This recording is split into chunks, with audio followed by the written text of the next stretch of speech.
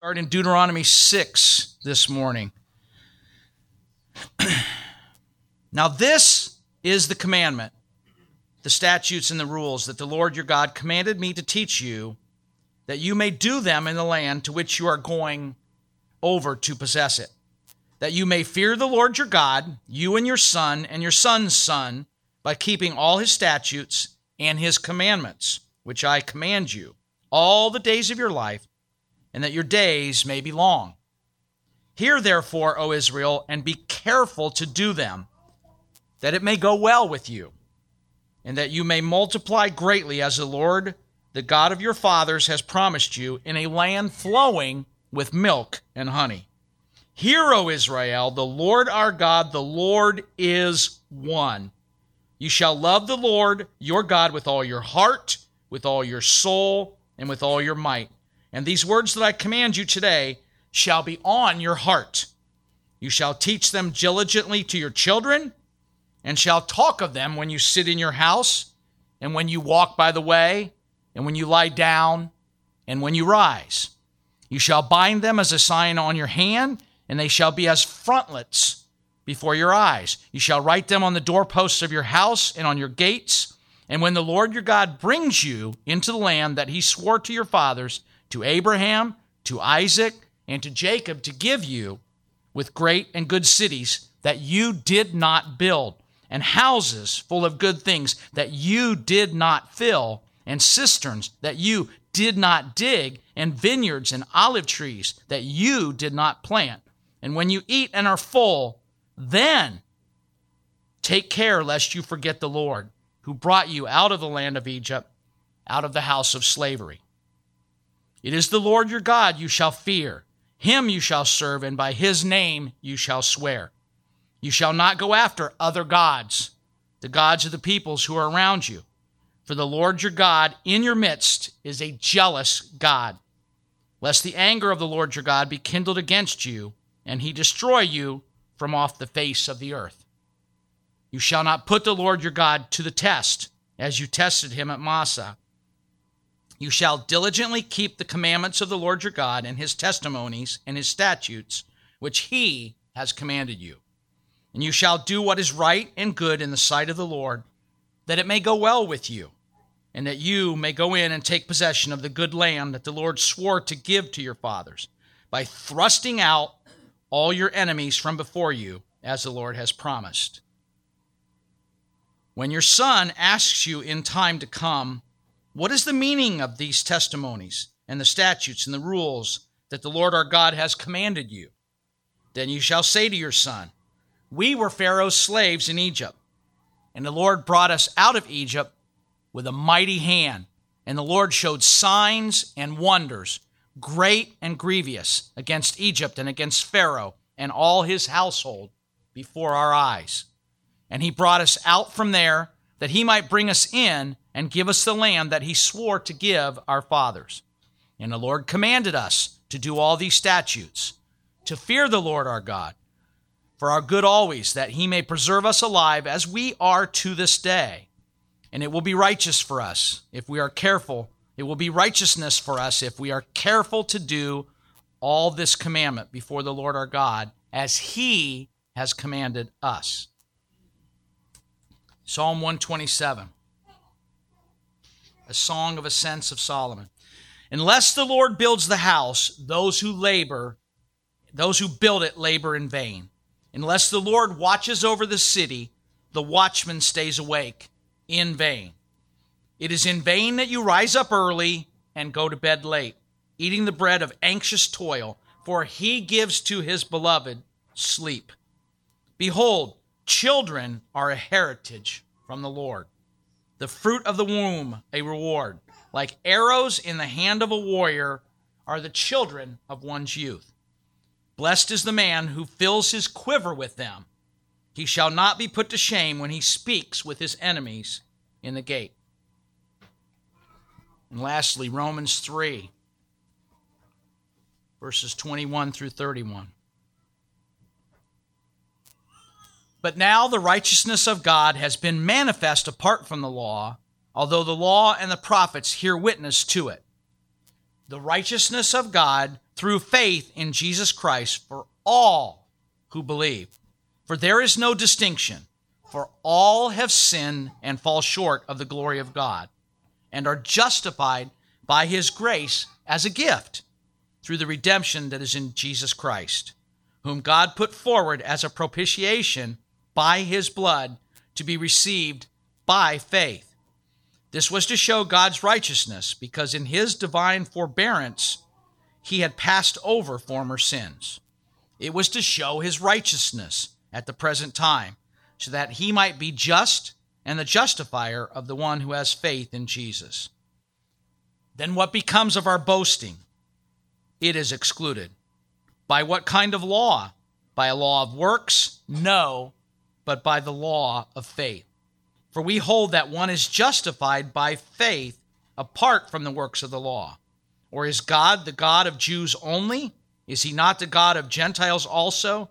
Yes, of Gentiles also. Since God is one, who will justify the circumcised by faith and the uncircumcised through faith? Do we then overthrow the law by this faith? By no means. On the contrary, we uphold the law. This is the word of the Lord. This is probably one of the longer readings that we've ever had. And just so I calm your fears at the onset, we're not going to exposit every verse.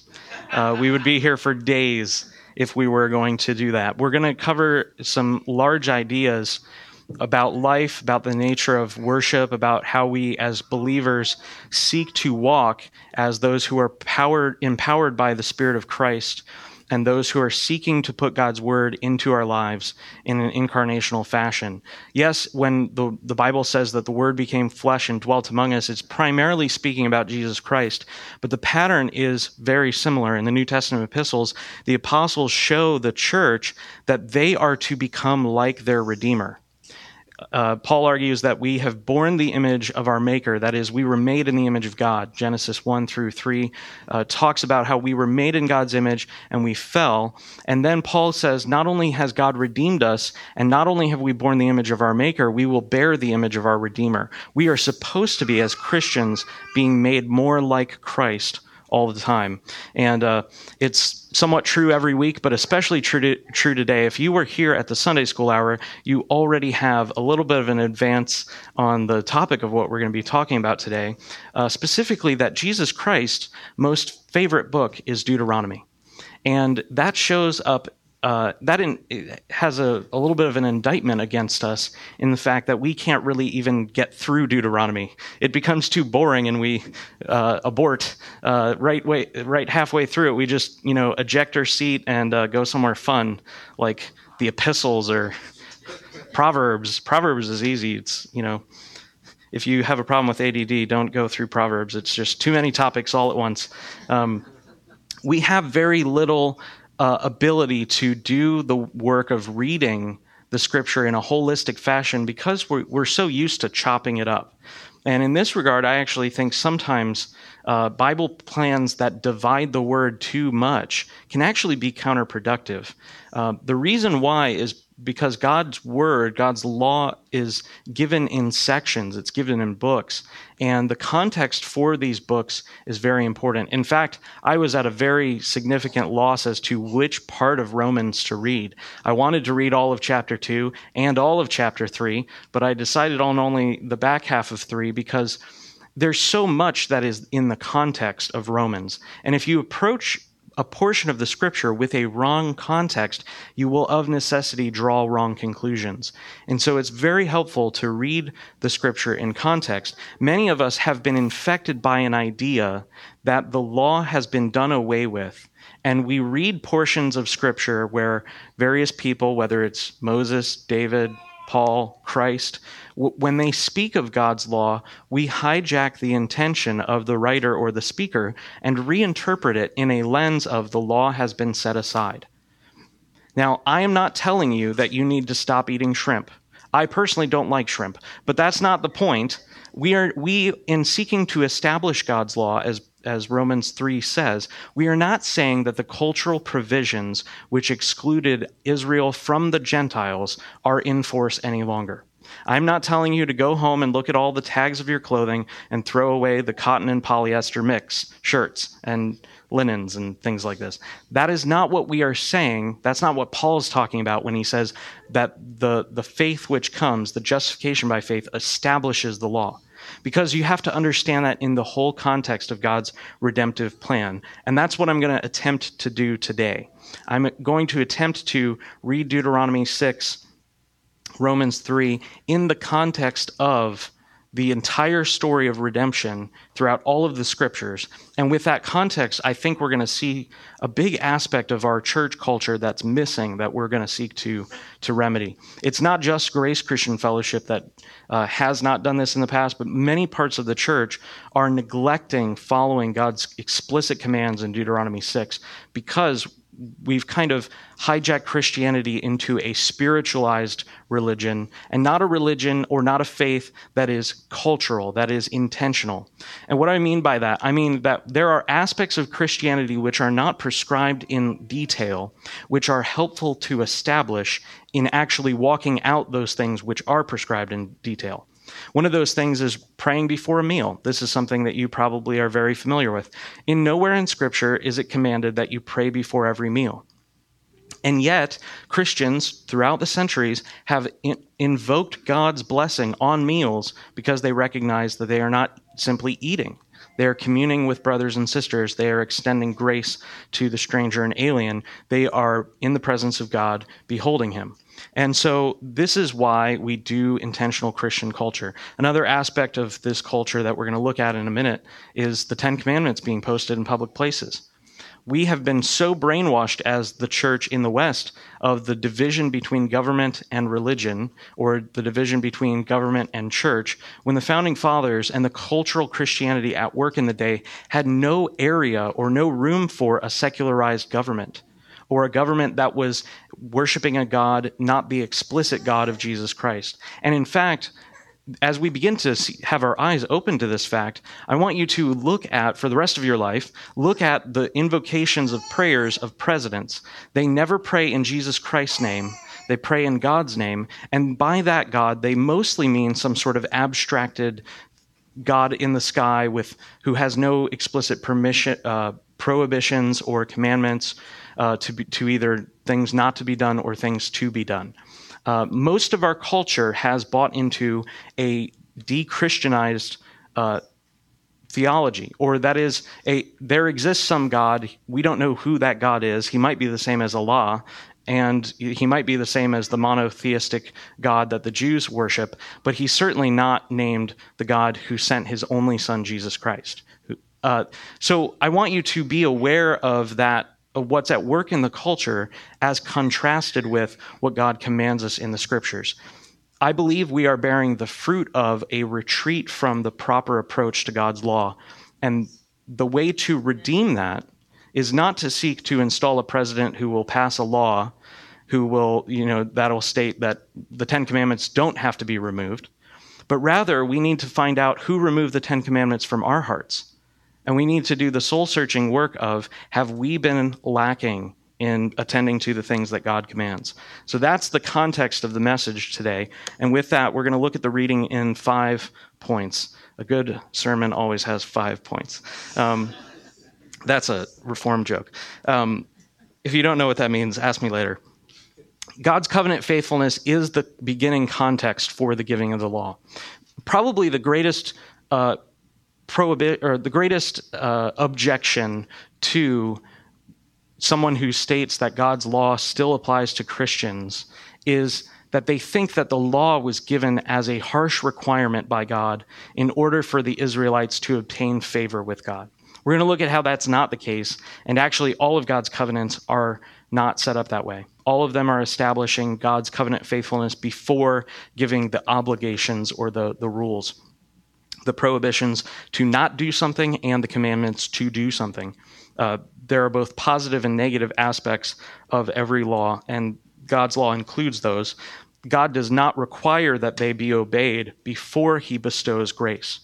And in fact, if you approach Christianity as a means of moral reformation, if you say to yourself, oh, I've got this drinking problem, I've got this pornography problem, I've got this problem where I am constantly, belittling my spouse, or I treat my children wrong, or whatever sort of problem you have, if you're looking to Christianity mainly for the remedy of some moral problem, some bad fruit in your life, and you're not beginning to hear the actual gospel, which goes to the foundation of who you are and what you're living for, if you're not willing to hear the gospel at that level, you actually will never make progress in those things which you seek to remedy.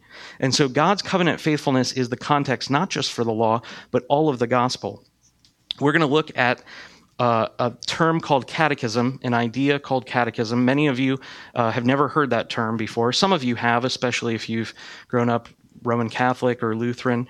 Catechism is not only a Roman Catholic thing. Before we even get into the finer details, when we used to say in the Apostles' Creed and the Nicene Creed that we believe in the Holy Catholic Church, we got a lot of objections from the cultural Christianity at work in America, because people would come up and ask, are you Roman Catholic?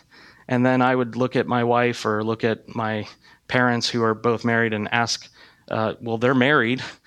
Step number one, the priests in Roman Catholicism don't marry. We're not saying by instituting a catechism that we are seeking to make ourselves Catholic in the Roman Catholic sense. We are attempting to remedy a very serious problem in the life of the church, which is a thing that Christians have always done before there was ever some sort of official Roman Catholic Church, whatever time you believe that evolved or came about. The church has practiced this throughout every century, and in every major denomination, this has been a means by which of discipling not just children, but also new converts. And so what we're going to be talking about is this idea of catechism. I'm going to explain it in detail. We're going to look at what it does do, what it doesn't do, and then finally look at how it can be a remedy. It is not the remedy for all of our ills. We're going to look at the responsibilities of parents as shown in Deuteronomy, and how catechism serves parents. It does not impose a burden. It actually is a great means by which parents can actually fulfill God's commands for their children. And you single people, don't tune out at that point, because you may be parents one day. And even if you never become parents in the natural, you have a responsibility to see to it that no one falls short of the grace of God in your church, in the community of Christians that you are a part of. So you don't get a free pass there. And if I see you nodding off, I'll maybe shake you up. I want to look at the law and the gospel, how it relates, what we spoke about in the first few minutes, and then finally the renewal of our minds, which is a commandment in the book of Romans. So God teaches Moses the commandments, and Moses in turn is supposed to teach the people. He's supposed to gather the fathers, gather the mothers, and teach the people. And this is a succession. God first gives his command to Moses as a federal representative, and then Moses in turn delivers the law. Verse 1, now this is the commandment that the Lord your God commanded me to teach you. So Moses here has received the law. He has learned the law, and now he is teaching the law to the Israelites. I'm of the opinion at this point that Moses was supernaturally aided by God to memorize and to behold and treasure the law of God, mainly because I don't think he had what I have today is a little confidence screen where I can look at the thing that's showing up on the projector. I don't think Moses had his iPhone out and referenced it. And he certainly didn't have a whole set of stone chisels with him up on the mountain. He may have had a scribe or two, maybe Joshua. That's certainly permissible. The scripture doesn't give us any indication. But here the idea is that Moses understands and has received the law as a representative of the people, and then in turn is giving the law to them. And in fact, this is the foundation for all preaching. If you look in Ezra, this same idea comes up. When the exiles are returned to Jerusalem, they sit the people down in groups of 50 and 100, and they establish scribes who will read the law and then explain it so as to give the sense. That is to say that Moses is here giving the law from God to the parents, and the parents in turn will give it to the children. The first commandment is not, you shall have no other gods before me. but rather that the Israelites should hear. And we cannot do the law of God from the heart if we do not understand or know the law of God. It's impossible to take the New Testament when it says the law of Christ, and when Christ in the Great Commission says everything that I've commanded you, it's impossible to take that and hijack it into some spiritualized law, that is, the law of Christ being distinct from the law which Moses gave. It is impossible to do so, mainly because the church has never interpreted it that way. And also, what would you have if you did not have the law of Moses? Because as Christ teaches in the Sermon on the Mount and every other teaching that he gives in the New Testament Gospels, he always extends the law further than what the Israelites had interpreted. And if that's the case, we must read the law and interpret it being aided by the Holy Spirit, not according to our eyes or according to the flesh. For example, when Jesus Christ is talking about murder, he says, "You have heard that it was said, 'You shall not murder.'" He's quoting the Ten Commandments. And then he says, "I tell you that the intention of God is that you should not even murder in your heart. You should not think of another human being so as to devalue their humanity, so as to call them an empty head or a non-person, raka." And so Jesus is extending the law further than the externals, to the internals. That does not come at the expense of the externals. Jesus is not saying, be careful what you do in your heart, but it's okay if you murder someone in the natural. Likewise with adultery, he said, "You have heard it was said, 'Do not commit adultery.'" Again, quoting the Ten Commandments. At that point, Jesus takes it further. He takes it to the root. He says, "I tell you, he who looks at a woman with lust in his heart for her has already committed adultery in his heart." And so Jesus always presses the law out to its fullest implication and application. So not only are we commanded not to do things, we are commanded to do things, and this is what the law of God is for us. This is all God's design, not man's. Some people object to this, saying that the Bible calls this the law of Moses, and they assume that Moses invented this apart from God's giving. But we see at the first verse, it says, "These are the commandments which God gave to me to teach to you." It's not the law of Moses, it's the law of God. The giving of the law was never established by God was never designed by God to establish favor. Okay? This is very important, and this is what Deuteronomy hammers home, because God is intending to demonstrate that he set up provisions for his people that were done after the miracles in the Exodus, the signs and wonders that he performs.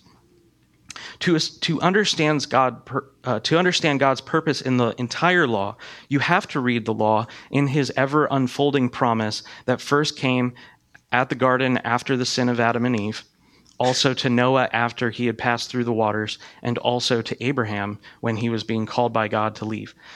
Genesis 3:15, there's a promise given to the woman in the midst of the curse which is pronounced on the ground and the curse which comes and says that women will have pain in their childbirth. God gives the proto-evangelion, the prototype of the gospel, and says to Eve, your seed, that is Jesus Christ, as we understand from Galatians, your seed will have enmity with the serpent, and he will be struck on the heel, but he will stomp the serpent on the head. He will crush him. And so this is the covenant promise that is the foundation for all the rest of the covenants, that there will be one who will come and finally defeat the serpent who tricked our first parents.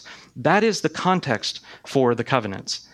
The covenant is not given to Israel so that Israel would obtain favor from God. The covenant is given to her after he pulls them out of Egypt. It's by his grace alone that God establishes a people. And so understanding that, we see the objections start to fall. God gave his law for very many reasons, all of which we do not have time to examine. But the chief reason, as the New Testament says, is that it would demonstrate our need to every single person, their need for someone who could not only be God's perfect fulfillment of the law, but also be the atonement for all of our transgressions, which were done under the law. The law is a means of God's grace because it tells us what is and is not sin. If it were up to us, we would have to establish a standard that men would create. And instead, we have been given a means of grace. We know what is right and what is not right. We know what it is like to walk in harmony with our Maker, We know what it is like to not walk in harmony with our Maker. That is what God's law does for us. It tells us what is righteousness, and it tells us what is unrighteousness. Now, Paul argues in Romans 2, earlier I said I wanted to read Romans 2. Paul argues that the Gentiles have this inward sense of the knowledge of God. Romans 1 says that some of them suppress the truth.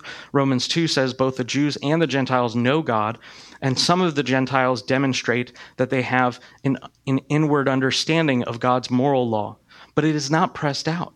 He says, of what benefit is Israel? There are many benefits. That is, they have the explicit code which tells them what is and is not sin. And so Paul is not diminishing the law in any way. He's saying that the law was a means of grace that God gave. And so understanding that it is a means of grace, not by which we establish our righteousness, but rather by which God demonstrates the fruit of our righteousness, which is namely Jesus Christ, we do not throw away the law. Rather, we establish it. So, this idea of a catechism and how it relates to Deuteronomy 6 and why I can preach from Deuteronomy 6, I had to do all that to get to this point. A catechism is a tool that the church has used in every century. A catechism is simply a defined or limited set of questions and answers such that the questions and answers cover the story of God's redemption. And catechisms are established for the purpose of memorization, by which the people who are learning the questions and answers are growing in God's grace. Now, this is a means of God's grace. It is not the means of God's grace by which new converts or children can understand God's word.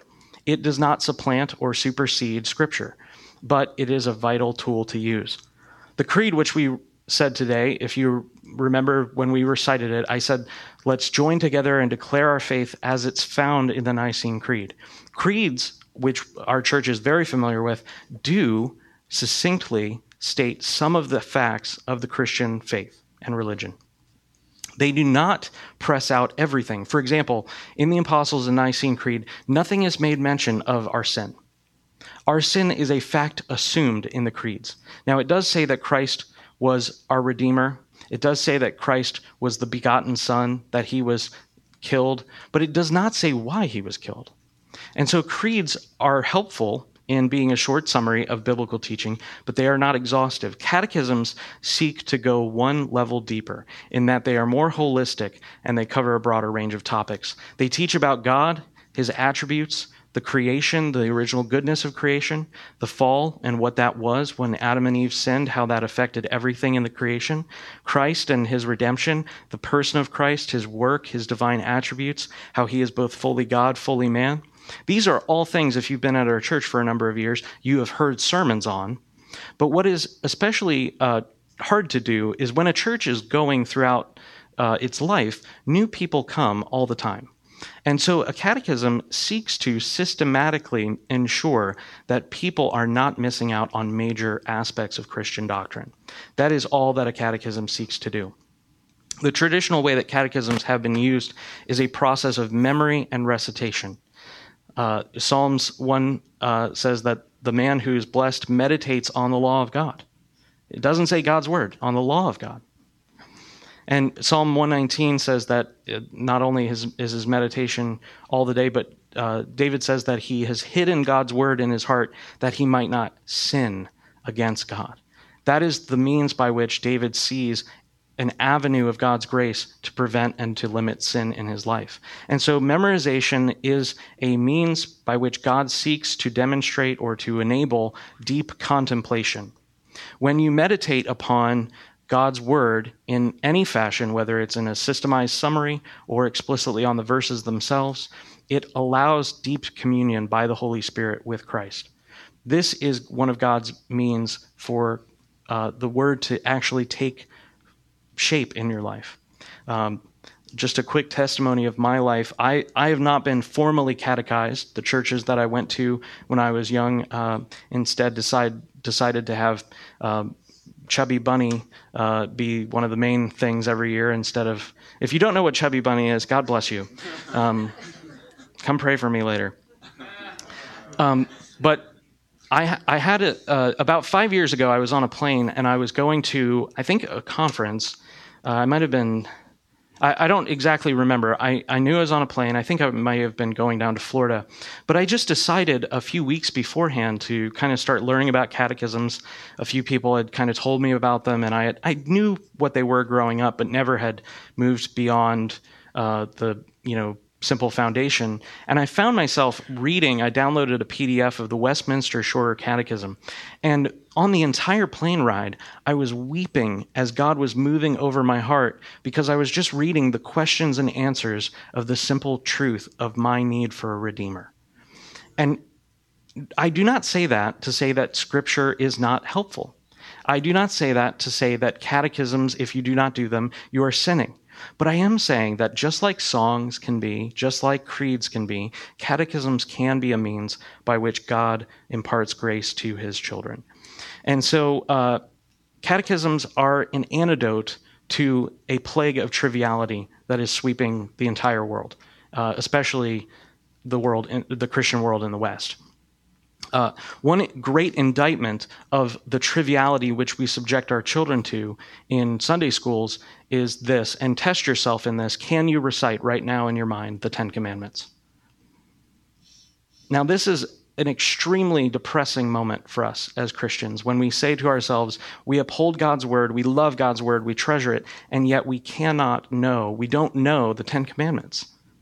There is a deep hypocrisy of objecting to the removal of Ten Commandments without simultaneously addressing our neglect of the primality of God's word. That is, who removed the Ten Commandments from my heart? Now, I, by God's grace, know the summary, but I can't recite them. But you know what? I bet you if we got together after church, we could all get together and have a Silly Songs with Larry contest by which you and I would demonstrate that we have memorized hundreds of trivial, ridiculous lines about where our hairbrushes are and what our cheeseburgers are doing. Now, it's comical, and yet at the same time, it is deeply tragic that we have so neglected the attending to our children that we've forced them to use this content instead of doing the deep and hard and God-glorifying work of teaching them the Scriptures. That is what catechism seeks to remedy. It is a remedy. It is not the remedy. Though informed by Scripture, catechisms are not a replacement for Scripture. This is not supplanting the word. This does not go over and against the word. And appealing to catechisms, you can never reject the word of God as it is plainly taught. There are some times where a catechism may be confusing, and it certainly can contradict your interpretation of the word. But when we are deciding doctrine, we do not use catechisms as a tool to work over the Scripture, but rather as a means by which we can understand some of the teachings of Scripture. Finally, I'd like to say catechisms are not magic. Okay? Memorizing one is not going to make you a Christian. Everything in the Christian life that you do, whether it's reading your Bible, praying, worshiping, witnessing with others, it is all done in faith. Good works which are carried out are not effectual themselves, but rather they rely on the grace of Jesus Christ by the Holy Spirit. If this quote sounds great, it's not mine. None of the means of God's grace are effectual in themselves, but only by the grace of Jesus Christ and the working of the Holy Spirit in us by faith. My preaching to you today, or any day, is not effectual in and of itself.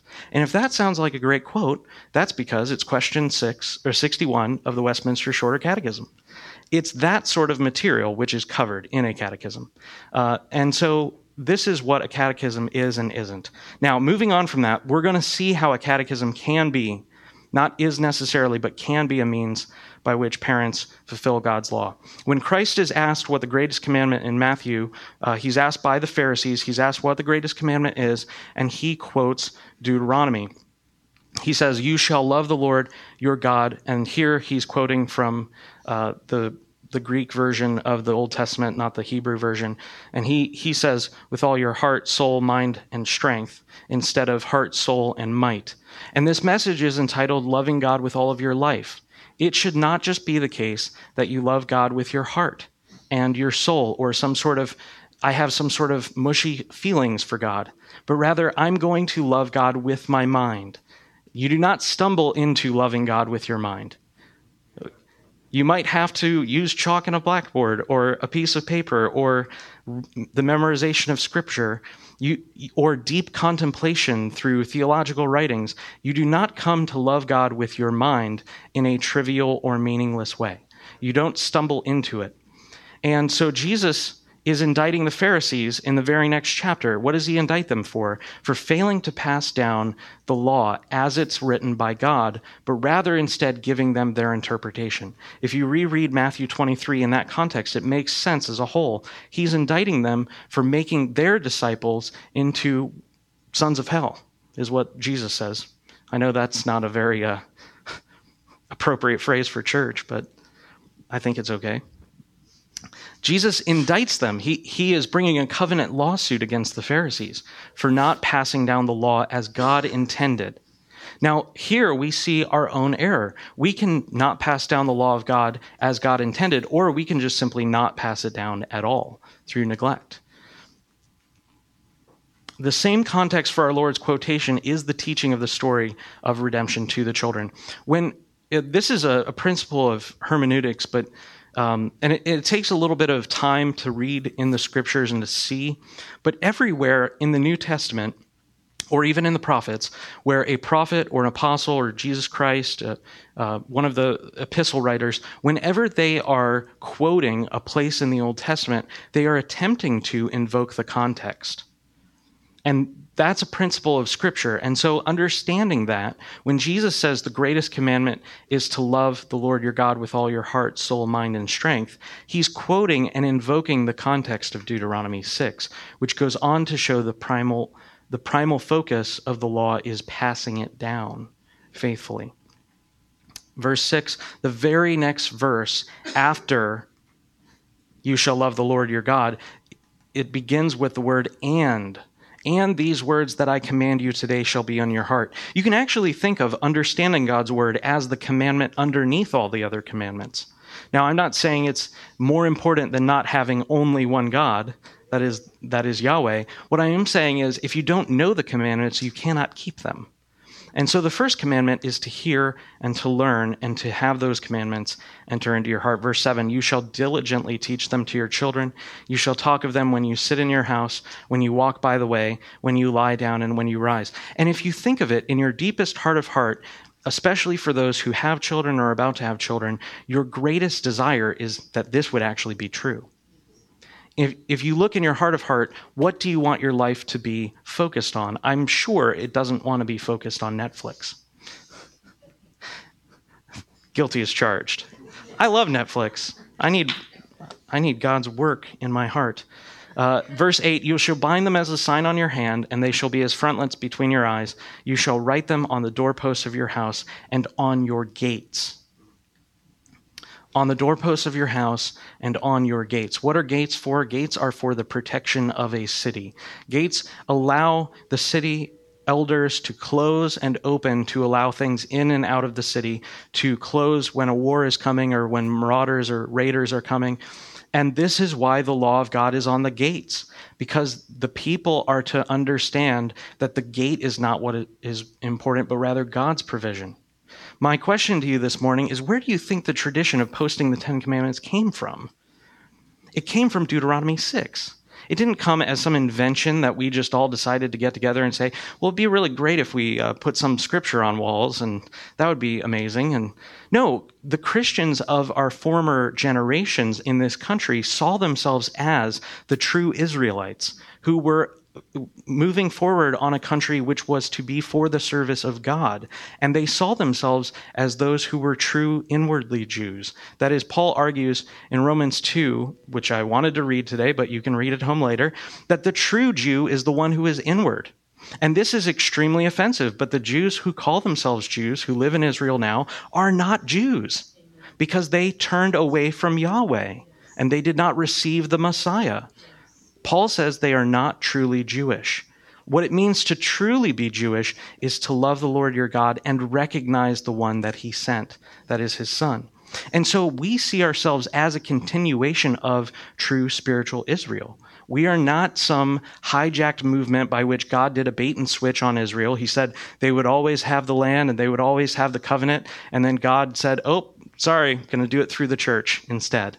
It wasn't a bait and switch, but rather we were engrafted into the one root who is Jesus Christ. So we should learn his law. We are hypocrites, as I said earlier, if we resist the removal of public monuments, but don't deal with the removal of the 10 Commandments from our heart. And not just the 10 Commandments, but all of God's word. Understanding how his law applies to every sphere of life, that must become our goal. God has ordained that parents have a primary role in teaching their children about his covenant faithfulness. This is what Malachi says, that the one who comes in the spirit of Elijah, his goal will be to turn the fathers to the children and the children to the fathers. That is, they were at enmity. There was division in the family, and yet he's going to turn their hearts by the Holy Spirit to love each other. This is what it means for us in the new covenant. Verse 20, when your son asks you in time to come, what is the meaning of the testimonies and statutes? Look at that, question and answer format again. What is the meaning? Verse 21, then you shall say to your son, we were Pharaoh's slaves in Egypt. Now, look closely at the application here. We were Pharaoh's slaves in Egypt. The Lord brought us out of Egypt with a mighty hand. The Lord showed signs and wonders, great and grievous, against Egypt and against Pharaoh and all his household before our eyes. And he brought us out from there, that he might bring us in and give us the land that he swore to give to our fathers. And the Lord commanded us to do all these statutes, to fear the Lord our God for our good always, that he might preserve us alive as we are to this day. Verse 25, closing, it will be the righteousness for us if we are careful to do all this commandment before the Lord our God, as he has commanded us. We must teach our children the history of Israel and then do the deep work of applying it to the new covenant. That is, we were slaves in Egypt. He made a way of escape for the Israelites out of Egypt, but we were actually enslaved to a much deeper form of slavery, one that was insidious and hidden and only in our hearts, but manifesting through our deeds, one which we could not remove ourselves from, but rather something that he had to come and do. Though God struck the firstborn of the Egyptians, he slew his only begotten son, that he would be a perfect sacrifice for us. Do you remember when God, at the final judgment that he brings against Egypt, he strikes down all the firstborn? That was to point forward to the fact that the firstborn of God had to be slain, had to be murdered in order for our redemption. Pharaoh and his army were totally destroyed in the Red Sea. But God did one greater in Christ.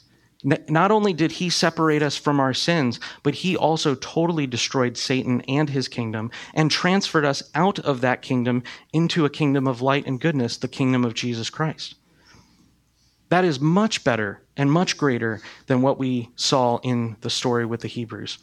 Just as the redemption is greater, so also is our charter. And our charter means the deed that we have for the land that we are to live in. Instead of a small piece of land that is in a geographically defined region, God has given us through Christ all of the earth. And we are supposed to go into all of the earth and then teach God's law. Matthew 28:18 through 20, probably one of the most famous quotations, especially in the Protestant world, that God gave his apostles a great commission to go into all the world. Why? Because he has all authority. And what are we to do? We're to baptize the nations in his name, and also teach them to observe everything that Christ commanded. Well, what did Christ command? If you read the New Testament, if you read the Gospels alone as the law of Christ, and do not interpret it and found it in or lay a foundation in the law that was given through Moses, you don't have anything at all. Jesus Christ only is giving commandments which are greater applications of the commandments. The reiteration of the law in the New Testament is clear. And so we are to take that thing, that law, and teach it to be observed, not to be set aside. And this is where the difference is even more magnified. The Old Covenant did not come with a grace by which the Israelites were able to do that.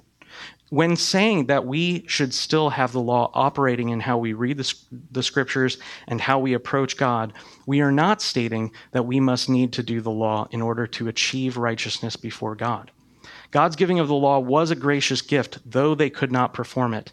And Israel went one step further. Not only did the law not contain enough grace to do it, but also they perverted it in order to achieve righteousness before God. Romans 3, but now the righteousness of God has been manifested apart from the law, although the law and the prophets bear witness to it. What is Paul saying? He's saying the law and the prophets bear witness to our need for a righteousness that does not come from ourselves, but rather a righteousness which is by faith imputed to us by Jesus Christ. Verse 22, the righteousness of God through faith in Jesus Christ for all who believe, jumping down to 26, it was to show his righteousness at the present time so that he might be just and the justifier of the one who has faith in Jesus. The gospel is not an escape hatch in the justice of God. Paul says that God is just, that is, he's righteous, and he's the justifier. At this moment, because of what Christ has done in the courtroom of heaven, you can, by faith, be also accused and acquitted. That is the law of God which demonstrates your sin and the satisfaction which God presented in Christ apart from the law. Those are both speaking at the same time. It is not an escape hatch out of God's justice into God's mercy. It does not downplay God's holiness and his just wrath, but rather it is an exaltation of those and a fulfillment of those. Through Christ, we can, by faith, have righteousness before God, not because we do the law. Not because we teach our children the right way, not because we're Christians in our business dealings and we treat our spouses the right way and we exhibit the fruit of the Spirit. It's because of what Christ has done alone. In seeking to be intentionally Christian in how we approach teaching our children, we are not stating that they must memorize the catechism in order to be rightly considered Christians. That's not what we're stating in the least.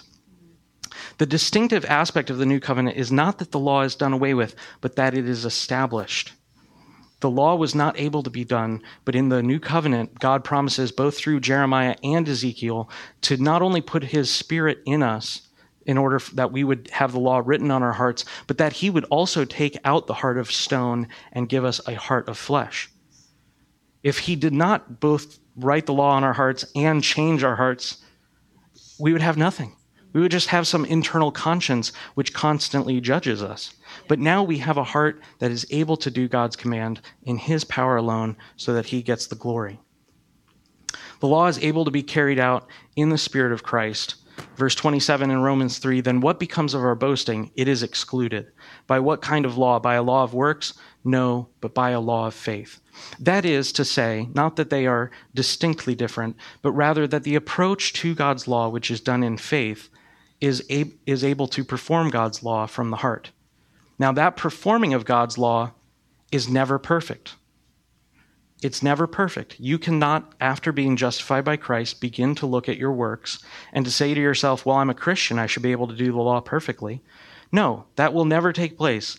And if you ever go off that direction, you'll need a pastoral appointment very quickly. The point is that Paul is attempting to convey that the law of faith, or the approach to the law which is done in faith, does not set aside the law, but rather, verse 31, we uphold the law. So, Paul, in concluding a major section of his letter, this is where we're ending today, issues a summary statement on how Christians are to approach living as Christians, walking out their faith. Romans 12, 1 through 2, this is where we're ending today. I appeal to you, therefore, brothers, in light of everything that I've just written in Romans 1 through 11, Paul is saying, I appeal, therefore, by the mercy of God, to present your bodies as a living sacrifice, holy and acceptable to God, which is your spiritual worship. That word spiritual, I don't think is a great word. The word actually is more correctly translated logical, or as in proposition A, proposition B, both are true, therefore C, right? It logically follows, in light of everything that God has done, everything that Paul reiterated in Romans 1 through 11, that we would present our bodies as a living sacrifice. And that is our worship, not the singing of songs, the reciting of creeds, although God has given reasons for those, although those are rightly part of the church's life and practice, those are not the basis of our spiritual worship. The basis of our spiritual worship is authentic Christianity that's lived from the heart out. And that's what he says in this verse, in verse 2. He defines our logical worship, or the right worship, in verse 2, do not be conformed to this world, but be transformed by the renewal of your mind, that by testing you may discern what is the will of God, what is good and acceptable and perfect. And this makes total sense. God does not want us to be little robots who do his law as an external law, nor does he wish for us to just go around assuming to ourselves that because we're now in Christ, we can do whatever we want and we can live however we like. The scripture condemns both approaches, the antinomian approach and the legalistic approach. God desires that you would be a real living being made in his image, thinking in the way that he wishes you to think. And the way that that happens is by the transforming of your mind. This is God's mind control. And don't object to that, because you will be controlled by whatever spirit you open yourself up to, whether it's the spirit of the age or the spirit of humanism. Whatever spirit you subject yourself to, they will attempt to control your mind. Now, hopefully that doesn't sound too scary. But the point is that you are to be transformed, and that is what it means to be a Christian and to love God with all your life. It means to subject how you think to the scriptures, to be transformed by the Spirit of God. Testing, you may discern what is the will of God, what is good, acceptable, and perfect. True worship is not limited to church services, but goes to the root of who you are as a human. This all begins when we subject our minds to the renewal that comes by his Holy Spirit as he illuminates his word. And that is not just the New Testament. You cannot just cut your Bible in half. And in fact, actually, if you do this, test yourself in this, whether you value the Old Testament. Go to the place right before Matthew where it says New Testament. I'd tell you to rip that page out. And I have good reason for that. You can ask me why. But if you divide your scriptures up, let me just do it for you right now as an illustration in the flesh. What you do when you reject the law and the prophets is you throw away all of this out of your Bible. And you have all of this. And I would subject that to you that you inwardly know that's wrong. So, in seeking to establish what Stephen's going to come after the communion and tell us about in the practical means, we are not attempting to perform our righteousness by God. And just like every other aspect of our Christian faith, it must be done in faith that God is the one who will do the work. So let's close. Father, we thank you for your word. We pray, God, that you would restore the right value for your word in our lives. And Lord, we do ask that you would forgive us for partnering with and being comfortable with this idea that your word is trivial, it's unimportant.